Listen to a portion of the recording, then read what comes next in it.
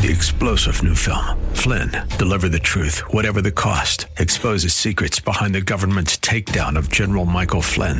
Flynn knew what the intel world had been up to. He ordered the first audit of the use of contractors. This set off alarm bells. He told the truth. He was the most dangerous person for Donald Trump to hire. They had to get rid of Flynn.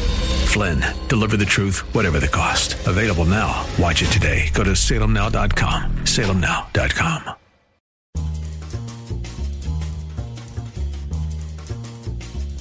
Today on the Town Hall Review with Hugh Hewitt, brought to you in partnership with the Pepperdine Graduate School of Public Policy. Congress summons the presidents of our elite institutions for their weak and spineless response to raw Jew hatred on their campuses, including the president of my alma mater, Claudine Gay of Harvard. Is that speech according to the code of conduct or not? We embrace a commitment to free expression. We're going to take a closer look. Do you realize you just heard the president of Harvard say that if these pro-Palestinian demonstrators actually killed Jews, well, then we would take action? And the, quote, international community gathers in Abu Dhabi to solve the climate crisis yet again. The gathering includes some all too familiar faces, like John Kerry. We need to accelerate the pace of emission reductions. Bjorn Lomborg responds. What they are totally not telling you is the costs are going to be phenomenal. All this and more. I'm Hugh Hewitt. Great to be with you. Catch my program each weekday morning live, 6 to 9 a.m. Eastern Time and on demand 24/7. Learn more at hughhewitt.com. And please follow me on Twitter at Hugh Hewitt. Follow this program as well at Town Hall Review. We'll begin in Washington, D.C. and the House Education Committee, where the presidents of some of our nation's most prestigious universities, Penn, MIT, Harvard, all lined up to answer questions about the vile anti-Semitic, often genocidal rhetoric we've seen and heard on their campuses in recent weeks. Appearing before the committee were Claudine Gay of Harvard, Elizabeth McGill of the University of Pennsylvania, and Sally Kornbluth of MIT. If they had a competition to figure out who came in last, it would be close, but I think it was President Gay. I take a closer look at the disturbing testimony on my program. You know who's doing their job? The presidents of MIT, of Penn, and especially of Harvard. Now, I'm speaking as a Harvard alum, and I love my time there from 1974 to 1978. I have nothing but good to say about those years. It was a place of vibrant intellectual diversity.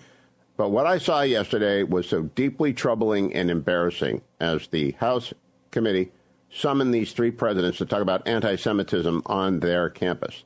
So I posted on X not long ago, and I will repeat throughout today, President Gay is the president of Harvard, and she ought to be fired today. There are two groups that run Harvard, the Board of Overseers and the Harvard Corporation. They have some overlap. I have never figured it out. They're all Democrats. But people like David Rubenstein, who may or may not have already retired, are serious people, and they must know that President Gay can't stay there. They should bring back Larry Summers, ask him to do it for 3 years, and then methodically go through the faculty and the staff and give everyone a check and say, thank you, your services are no longer needed. We're going to change this university back to a college, back to a university, back to what it was in the 70s when you could have Harvey Mansfield and Judah Sklar both teaching, and Alan Keyes and Bill Kristol as teaching fellows. And the dorms were diverse and full of conversation and learning and excitement and adventure, and not a left-wing thought factory full of anti-Semitic absolute goons. Here is President Gay talking with House member Elise Stefanik yesterday, cut number 3. Dr. Gay, a Harvard student calling for the mass murder of African Americans is not protected free speech at Harvard, correct? Our commitment to free speech... It's a yes or no question. Is that corrected? Is that okay for students to call for the mass murder of African Americans at Harvard? Is that protected free speech? Our commitment to free speech... It's a yes or no question. Let me ask you this. You are president of Harvard, so I assume you're familiar with the term intifada, correct? I've heard that term, yes. And you understand that the use of the term intifada in the context of the Israeli-Arab conflict is indeed a call for violent armed resistance against the state of Israel, including violence against civilians and the genocide of Jews. Are you aware of that? That type of hateful speech is personally abhorrent to me. And there have been multiple marches at Harvard with students chanting, quote, "There is only one solution, Intifada revolution," and, quote, "globalize the Intifada." Is that correct? I've heard that thoughtless, reckless, and hateful language on our campus, yes. So based upon your testimony, you understand that this call for Intifada is to commit genocide against the Jewish people in Israel and globally, correct? I will say again, that type of hateful speech is personally abhorrent to me. Do you believe that type of hateful speech is contrary to Harvard's code of conduct, or is it allowed at Harvard? It is at odds with the values of Harvard. Can you not say here that it is against the code of conduct at Harvard? We embrace a commitment to free expression, even of views that are objectionable, offensive, hateful.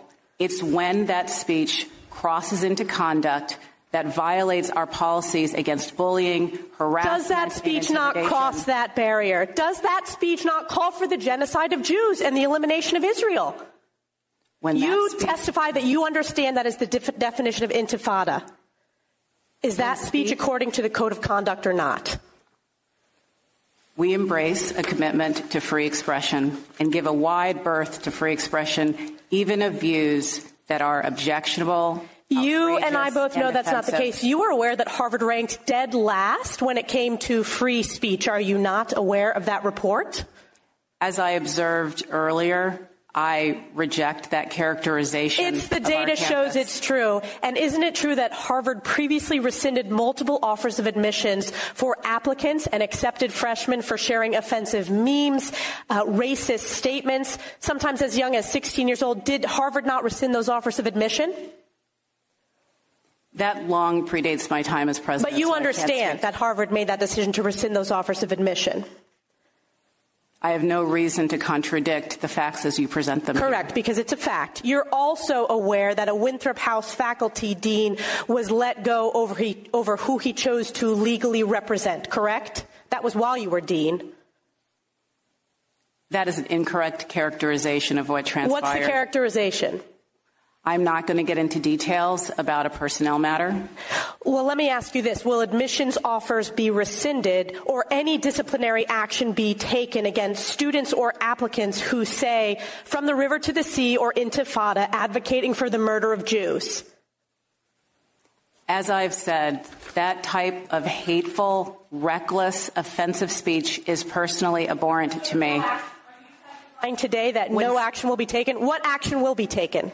When speech crosses into conduct that violates our policies, including policies against bullying, harassment, or intimidation, we take action, and we have robust disciplinary processes that allow us to hold individuals accountable. What action has been taken against students who are harassing and calling for the genocide of Jews on Harvard's campus? I can assure you we have robust What actions have been taken? I'm not asking. Actions underway. I'm asking what actions have been taken against those students.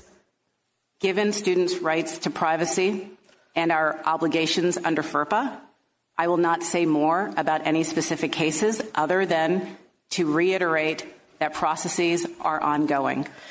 Bravo, Elise Stefanik. Like me, a graduate of Harvard, like me, demanding that President Gay be fired if she does not resign. Look, it was a disaster for every one of those presidents. But disasters don't matter unless there are consequences. My friend and colleague Mike Gallagher was similarly disturbed. You wonder why places like Harvard and Penn and MIT are seeing all of these instances of hatred towards Jews and bigotry and anti-Semitism? Well, listen to what happened in Washington, D.C. yesterday, and you'll get your answer. At MIT, does calling for the genocide of Jews violate MIT's code of conduct or rules regarding bullying and harassment? Yes or no? If targeted at individuals not making public statements. Yes or no? Calling for the genocide of Jews does not constitute bullying and harassment? I have not heard calling for the genocide for Jews on our campus. But you've heard chants for Intifada. I've heard chants, which can be anti-Semitic depending on the context, when calling for the elimination of the Jewish people. So those would not be according to the MIT's Code of Conduct or rules? That would be investigated as harassment if pervasive and severe. Ms. McGill, at Penn, does calling for the genocide of Jews violate Penn's rules or Code of Conduct? Yes or no? If the speech turns into conduct, it can be harassment, yes. I am asking specifically calling for the genocide of Jews. Does that constitute bullying or harassment? If it is directed and severe or pervasive, it is harassment. So the answer is yes. It is a context-dependent decision, Congresswoman. It's a context-dependent decision. That's your testimony today. Calling for the genocide of Jews is depending upon the context. That is not bullying or harassment. This is the easiest question to answer yes, Ms. McGill. So is your testimony that you will not answer yes? If it if the speech becomes conduct, it can be harassment. Yes. Conduct meaning committing the act of genocide? The speech is not harassment? This is unacceptable, Ms. McGill. I'm going to give you one more opportunity for the world to see your answer. Does calling for the genocide of Jews violate Penn's Code of Conduct when it comes to bullying and harassment? Yes or no? It can be harassment. The answer is yes. And Dr. Gay, at Harvard, does calling for the genocide of Jews violate Harvard's rules of bullying and harassment? Yes or no? It can be, depending on the context. What's the context? Targeted as an individual, at an individual. It's targeted at Jewish students, Jewish individuals. Do you understand your testimony is dehumanizing them? Do you understand that dehumanization is part of anti-Semitism? I will ask you one more time. Does calling for the genocide of Jews violate Harvard's rules of bullying and harassment? Yes or no?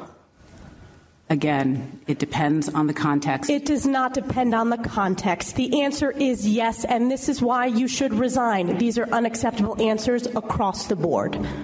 Of course they should resign in disgrace, because that's a disgrace. You understand what you just heard? Do you realize you just heard the president of Harvard say that if these pro-Palestinian demonstrators actually killed Jews, well, then we would take action. If it becomes genocide, which is what speech turns into conduct means, that's where Harvard and MIT and the University of Pennsylvania draw the line. If there's actual genocide, yep, that's where we object. Calling for the murder of Jews, nope, not so much. It depends on the context. That is truly unbelievable. But it's where progressives are in 2023. Coming up, John Kerry. We need to emphatically accelerate the pace of emission reductions. That is the only way to keep 1.5 degrees alive. When the Town Hall Review returns in a moment.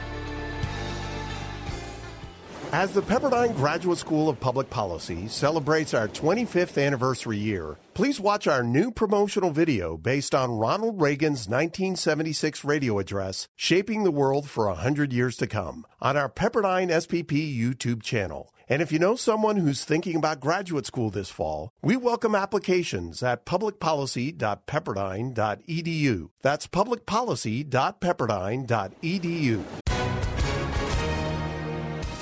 Hi, everyone. If you've been injured in an accident that was not your fault, listen up. We have legal professionals standing by to answer your questions for free. Call now and find out if you have a case and how much it's potentially worth. Call 800-702-5400. I'm here with spokesman John Wolf. So, John, tell everyone listening who should call right now. Well, Maria, first off, thank you for having me here. It's always nice to answer the listeners' questions. Now, as far as who should call in, anyone who's been injured in an accident and think you deserve compensation, give us a call right now. 800-702-5400. You'll find out if you have a case and how much it's potentially worth. Thanks, John. You heard it, folks. Take advantage of this opportunity and call now. 800-702-5400. Advertisement sponsored by Legal Help Center. May not be available in all states.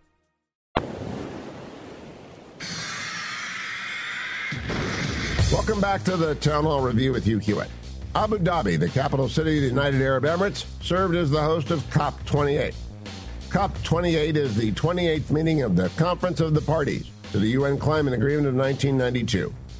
My apologies for the acronym and my shared sorrow that we have such a thing. Among the speakers was our former Secretary of State, John Kerry. We need to emphatically accelerate the pace of emission reductions. That is the only way to keep 1.5 degrees alive. And our choices need to be based on basic mathematics and physics and the evidence that we understand and the best judgment of the best scientists in the world. And how are we going to get there? How does John Kerry propose we meet these objectives? Today, about half the greenhouse gases that are warming the planet come from non-CO2 gases, and particularly from methane. Methane being 80 to 100 times more destructive than CO2. And he droned on. Main source of methane emissions, I should point out, comes from agriculture. If you've been disturbed at the cost of your grocery bill over the course of the last year, prepare for more of what you cannot afford. Bjorn Lomborg is a contrarian voice on the climate. He's the author of False Alarm, How Climate Change Panic Costs Us Trillions, Hurts the Poor, and Fails to Fix the Planet. He joined Dan Proft and A.B. Jacobson on AM 560, The Answer in Chicago. Global warming is a problem. But you really got to put it in context. As you mentioned, Hillary Clinton estimated there's 500,000 heat deaths. And she's probably right. What she forgot to tell you is that every year there's about 4.5 million cold deaths. You're not well informed if you only say, oh, my God, there are more heat deaths, and forget to say, but because of global warming, there's also fewer cold deaths. You actually need to tell both things. And, of course, that goes to the whole Al Gore point. You're probably not well informed if you only hear the talking points that have been anointed by the climate crowd. And this really does get back to, John Kerry's point of saying, oh, it's fossil fuels that are causing this.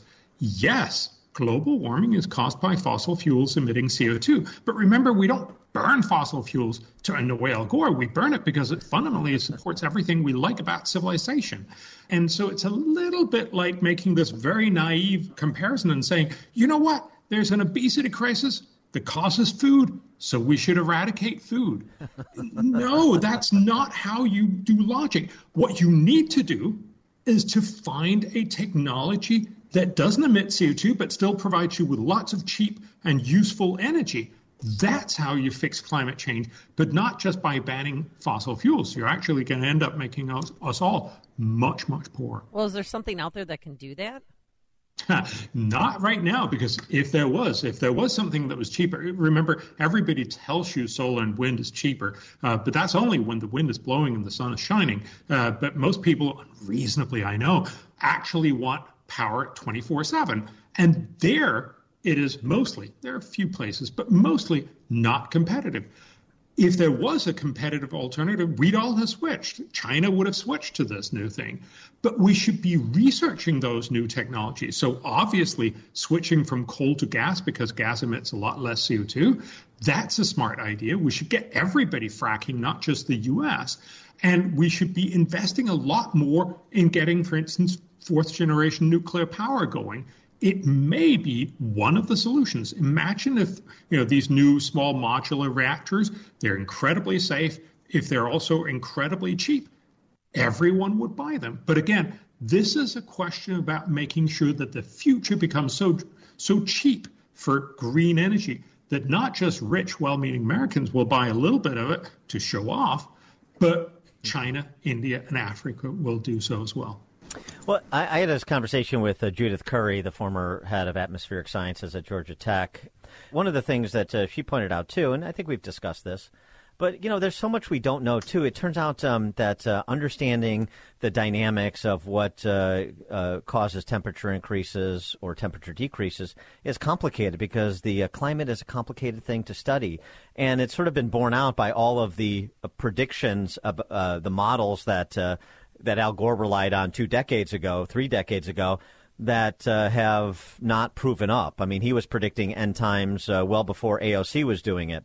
So part of this, though, too, is we have to have some humility about what we don't know in addition to what we think we know and continue the investigation. We don't really know, do we, the absolute impact, on a percentage basis, on a distributive basis of use of fossil fuels, of man, if you will, in terms of climate change, as opposed to the vagaries of the powerful forces that comprise our climate, the chemistry and the physics associated with climate. So, Dan, Judith Curry is a great woman, and I love what she's doing. I'm totally going to defer to her because she's a scientist. She's a natural scientist. I'm just a lowly social scientist. So what I try to point out is that even if you get all of this stuff right on the climate models, and I think she's very right in saying there's a lot more uncertainty than we normally talk about, but even if we got all of this right, we got to realize that mankind is incredibly adaptable. When sea levels rise, that's going to be a problem, yes, but it's not like it's going to drown hundreds of millions of people because we actually know how to deal with rising sea levels. Holland is a great example of that. And for very little resources, over 100 years, we will mostly protect almost everywhere on the planet. We already know this from social science models. So what we got to realize is currently, the COP28, as you're talking about, this gabfest on climate, is telling us we need to go net zero by 2050. What they're not telling us is that the impacts are probably going to be a lot smaller than what you're normally told because we'll actually adapt. But what they are totally not telling you is the costs are going to be phenomenal. So there are actually 2 new papers out that shows how much will going net zero by 2050 cost the world? And the short answer is it will cost $27 trillion each and every year this century. That's just a phenomenal amount of money. Remember, the total global GDP today is about $100 billion. Now, we'll be richer throughout the century, so it'll be a little less, but it will be an inordinate amount of money that we're being asked to offer up to fix a much smaller problem. That's just a bad deal. Well, and the other part of this, too, which is sort of glossed over, so much of it is, you don't have buy-in from OPEC. You don't have buy-in from Russia. You don't have buy-in from China and India, as you mentioned. So if you're talking about saving the planet, then you're going to have to include these other actors. Yes, spot on, because fundamentally the problem here is you can probably convince most of Europe, some of America, some of the other rich countries in the world. But remember, if every country in the rich world went net zero today and stayed net zero for the rest of the century, which of course would be phenomenally expensive and basically stop modern life as we know it, even if that happened, we would reduce temperatures by the end of the century by less than 1 degree Fahrenheit. Yes, it would have some impact, but only a small impact, because the majority of the emissions are going to come from China, India, and Africa. And as you mentioned, also Russia and the other OPEC people and some from Latin America. But the fundamental point is this is only going to work if we get everybody else on board. And we're only going to do that if we have the innovations that Amy and I talked about earlier. If we come up with cheap green energy for the future, everyone will switch. If it's still going to be as expensive, Democrats and some European countries are going to try and do it, and it'll have no impact, but it will be very costly. Coming up. To me, they're all the same. Like the liberal Jews and the liberal Christians, liberalism is their God and their religion. When the Town Hall Review with Hugh Hewitt returns in a moment. Stay with us.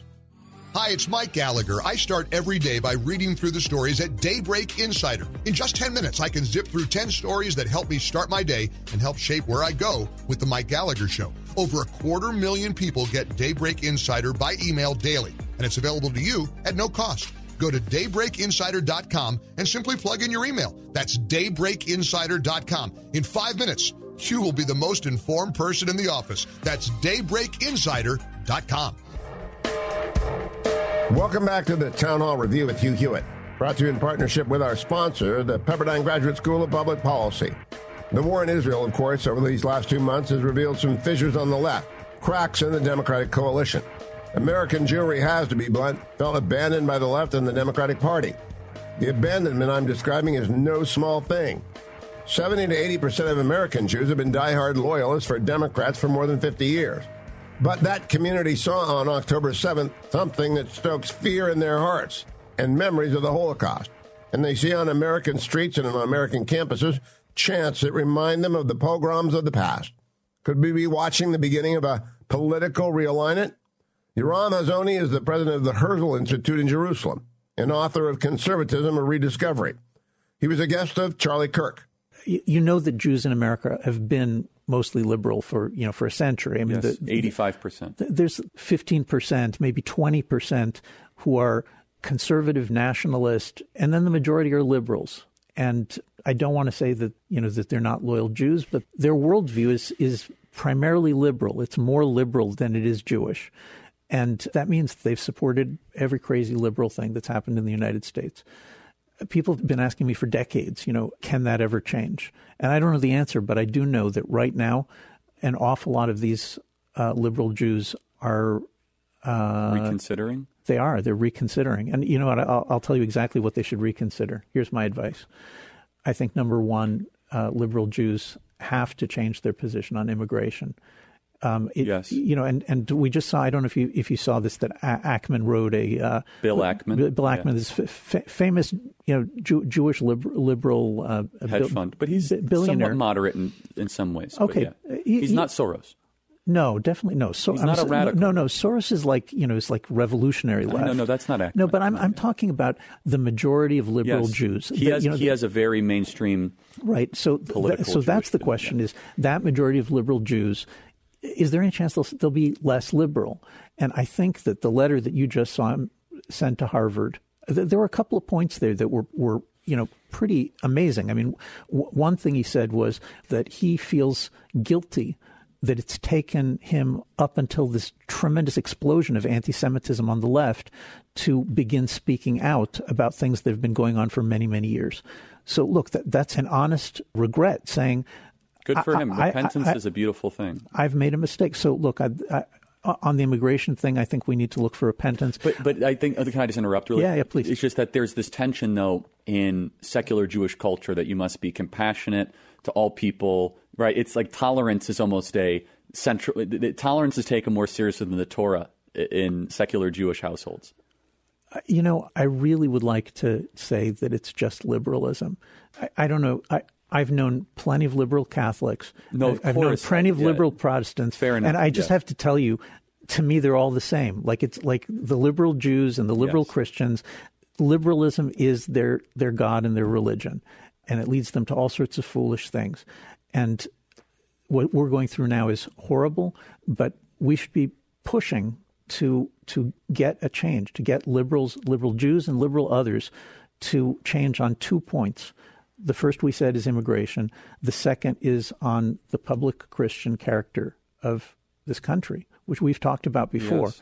I think that people have to, at this point, begin to realize liberalism has created this vacuum in the public space, and that vacuum is being filled by this insane concoction of Islamic supremacism with woke neo-Marxism. You'll notice that it's the same red-green axis. Yeah, it's the same people from the George Floyd riots. This is like right. In 2020 we had 6 months of riots and burning and cultural revolution, and now we're doing it again. So I want to just zero in on this. I do see this. I see this with Jewish billionaires. I see this with rank-and-file liberal Jews. There is a realignment potentially happening here. Bill Ackman's letter, very, very powerful stuff, where there is a lot of remorse and kind of repentance. It's an incredible article. There's some stuff that I don't love here about diversity, but yeah. He explicitly says that straight white males have been persecuted. Well, and now, when have you ever heard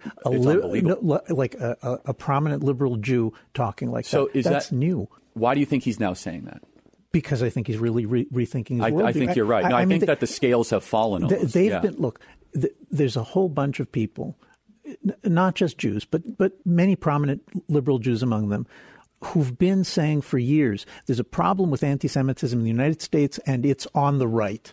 Right, there's been this slander against the nationalist camp that that Trump is an anti-Semite and Hawley is an anti-Semite and Tucker Carlson and on and on. You know this story, and it's all nonsense.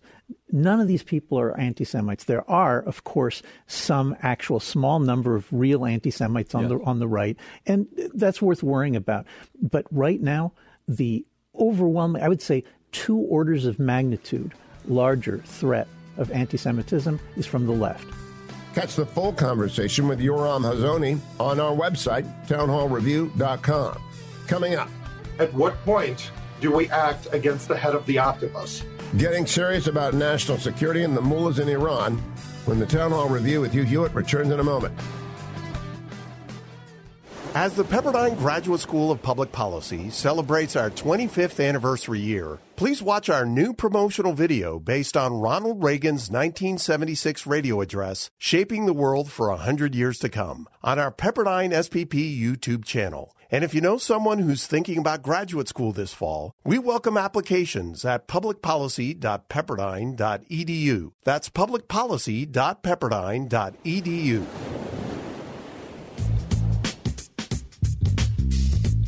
Welcome back to the Town Hall Review with Hugh Hewitt. In our program today, we have dealt with quite a bit of the fallout of the war launched by Hamas against Israel. We have not dealt with the need to address the broader geopolitical dynamic that made October 7th plausible and possible. Len Khodorkovsky is an emigre from the United States of the Soviet Union, a Jew from what is now Ukraine. He served as Deputy Assistant Secretary of State under Mike Pompeo. He's a frequent guest on my program, and he was just back. He had been in Israel for many weeks. I don't think Americans understand what Israel is thinking at all. The words that are used to describe what happened on October 7th don't do the event justice. The palpable pain that you see from every Israeli, and not just Jewish Israelis, Arab Israelis. You know, one of the things that I wanted to make sure when I went to Israel is talk to all Israelis. And you don't really understand the nature of what happened unless you go to those towns in the south that were attacked by those Iranian-sponsored beasts. And I can only call them beasts because what happened there is indescribable in human terms. You have to go to the homes that were invaded. You have to smell the char of the buildings, of human flesh. You have to hear the stories from people who survived and witnessed what happened. And you have to understand why Israel is intent on doing what it's doing in order to prevent something like this from ever happening again. You know, and I would just say one more thing. This is not just about Israel. For the Jewish people around the world, there's before October 7th and there's after October 7th. What happened has had such a profound impact on all of us. This was the most documented atrocity against the Jewish people since the Holocaust, and the world's response to it is so inversely perverse and inexplicable that for all of us in the Jewish community, there will never be going back to where it was. And for us, never again really does mean never again. If Hamas had a nuclear weapon, they would have used it. And the reason the pogrom of 10/7 is different from anything we've ever seen before is that the methods of modern killing were given to monsters who killed everything with glee. So I think we have to conclude, if Iran can get a dirty bomb made and to Hamas, Hamas will use it. If they can get anything to Hamas, Hamas will use it. And we have to act on that, don't we? I think this is a very uncomfortable question for many people, but I think any reasonable observer of Iran and the Middle East has to understand that Hamas would not have embarked on this attack of this scale and of this nature without the permission, at the very least, the blessing of the Ayatollahs in Iran. Hamas is a proxy of Iran. Hezbollah, which is to the north of Israel, is a proxy of Iran.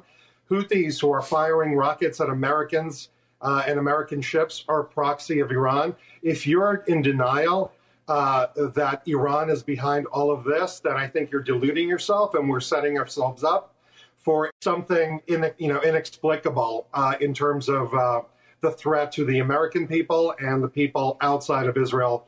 Yes, you're right, Hugh. If Iran gets its hands on a nuclear weapon, if Iran can sneak a dirty bomb or anything of that nature to one of its proxies, then not only the Israelis are in danger, but Americans are in danger, our Arab neighbors are in danger, the world is in danger. And the question that needs to be asked now, because all roads lead to Tehran, is at what point do we act against the head of the octopus? And I know it's uncomfortable for the Biden administration to ask this question. This administration has, been incoherent in its foreign policy. It has, on one hand, condemned the, let's even go back to Ukraine. It's enabled Putin to invade Ukraine and then complained about Putin invading Ukraine. It has enabled Iran to fund, train, and arm Hamas and Hezbollah and the Houthis, and then it complains about them using the funds to threaten our allies. So the whole foreign policy of this administration is inexplicable. To the Israelis, more and more with every lecture, it's wearing thin. Now, look, for political reasons, the Israeli government and Israelis won't tell you this because the United States is, and the United States government is playing a big role in resupplying Israel for what it needs to do, as we should be doing. And America is still Israel's closest friend, so there's only so much that Israeli officials will say publicly. But hey, I'm not an Israeli official. I'm not part of the Biden administration, so I can tell you that those lectures are ridiculous. They sound ridiculous. They sound offensive to average people. And at a certain point, you're going to see the Israeli officials say, well, thank you for coming. Thank you for your opinion. We appreciate your help. But we're going to do what we have to do to save our country. Because for Israel, this is an existential threat. So no lecture about, being more humanitarian than the Pope is going to prevent Israel from protecting its citizens. The Israelis know the Americans are their friends. We just need to be very sensitive friends at this point in time. And not everything is about us. Right now, Israelis are hurting. We need to offer them comfort. We need to offer our support. We need to back up our words with actions. And we need to shut the hell up and make sure that they have what they need to save their country from Iranian terrorists that are hell-bent on destroying it. There's no talk of a two-state solution. Only one side is talking about two states. You can't have a conversation about two states, for example, where only one side is willing to compromise. So that conversation has been shelved. And the Israelis' priorities are now, just like in any crisis, we're going to deal with a crisis right in front of us. We're going to make sure our people are safe, and then we're going to worry about feelings of our friends somewhere 6,000 miles away. Leonard, you just remind me, Len Kordakovsky. In 1996, I did a series for PBS, and I interviewed the late Rabbi Harold Kushner, author of When Bad Things Happen to Good People. And he said the number one rule, show up and shut up. Friends should show up and shut up. They shouldn't offer advice. They shouldn't compare the situation to their own situation. Show up and shut up and do what you can. It's the perfect advice. Coming up, owning a Jewish-owned business is an act of courage. Now, that is not America, and that is certainly not the America that my parents and I and my grandparents came to in the early 80s when Reagan talked about the shining city on the hill.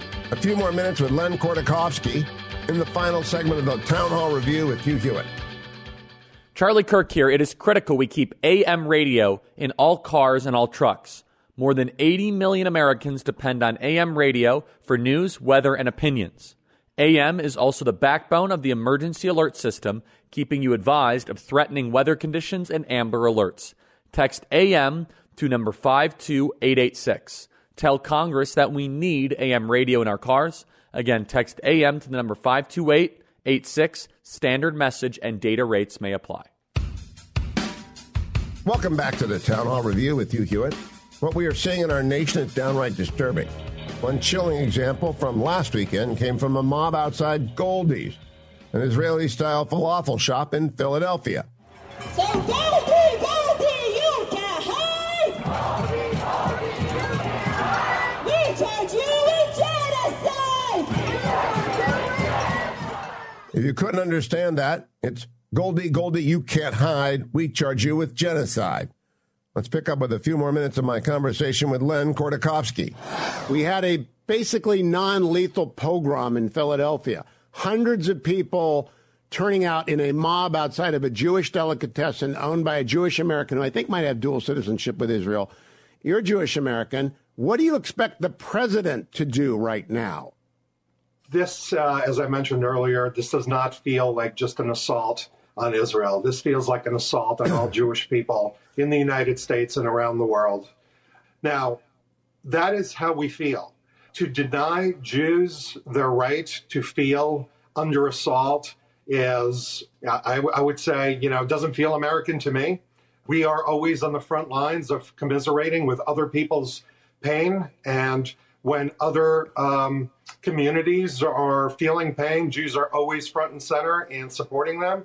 It just feels pretty lonely right now when the Jewish people are under assault, when our young men and women on campus are under constant assault, when showing up on a street wearing a sign of being Jewish, whether it's a yarmulke or a Star of David, feels like you're putting your life in danger. And owning a Jewish-owned business is an act of courage. Now, that is not America, and that is certainly not the America that my parents and I and my grandparents came to in the early 80s when Reagan talked about the shining city on the hill.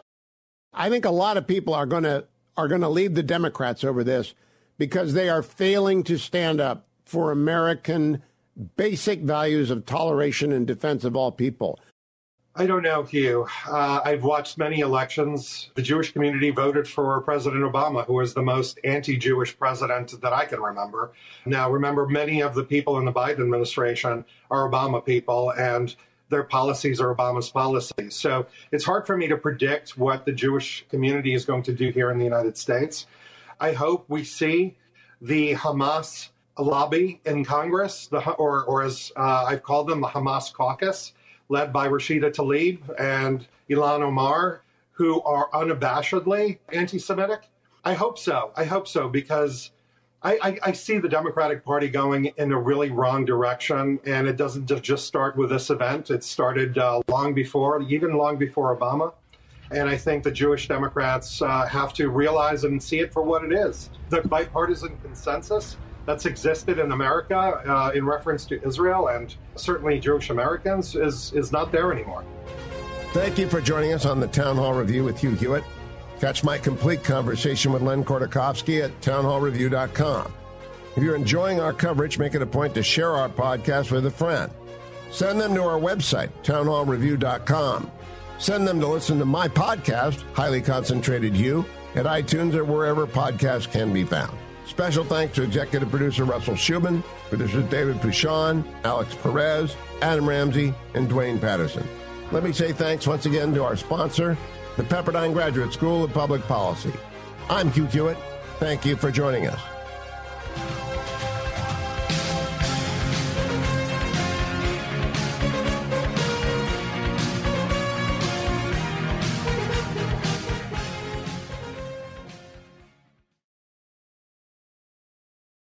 Three-star General Michael J. Flynn, head of the Pentagon Intelligence Agency, knew all the government's dirty secrets. He was one of the most respected generals in the military. Flynn knew what the intel world had been up to. He understood its funding. He ordered the first audit of the use of contractors. This set off alarm bells.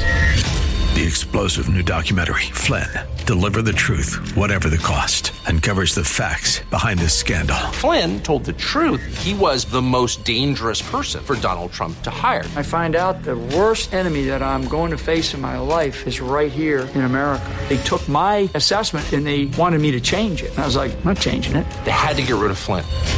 With in-depth interviews, archival footage, and never-before-seen personal records of the man behind the headlines. I just felt like I was drowning. Flynn, deliver the truth, whatever the cost. Available now. Watch it today. Go to salemnow.com. salemnow.com.